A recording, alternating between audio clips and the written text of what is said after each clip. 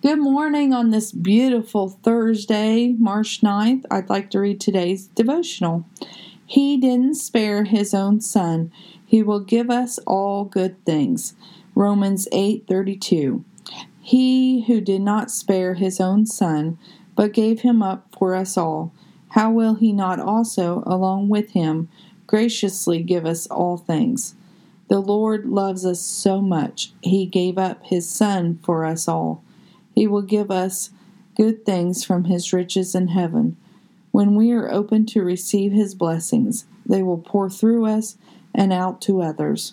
Open your hands and receive them today. Do not stand hard-hearted and closed-fisted. Instead, allow your hearts to be softened by the grace of God. The world promises us we can have our cake and eat it too.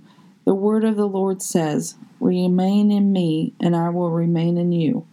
We can't be careless in our lives and then pray for the Lord to fix it. Instead, try to be responsible in your lives and pray for the Lord to lead you in His way. Let us not have regrets when this day is over.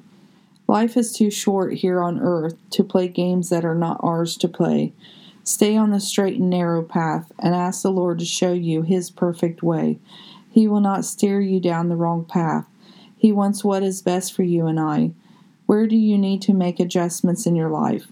Have you prayed for direction? Or are you continuing to do it your way? We can't survive this life in our own way and in our own strength.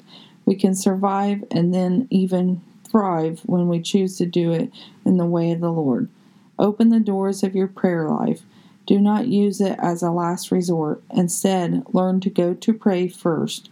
For when we pray first, the Lord has a way of calming down our situation and nerves. But when we panic, we in turn make things worse. Trust the Lord today and start living your better days today. Have a blessed day, inspired by God on 3/9. Thank you.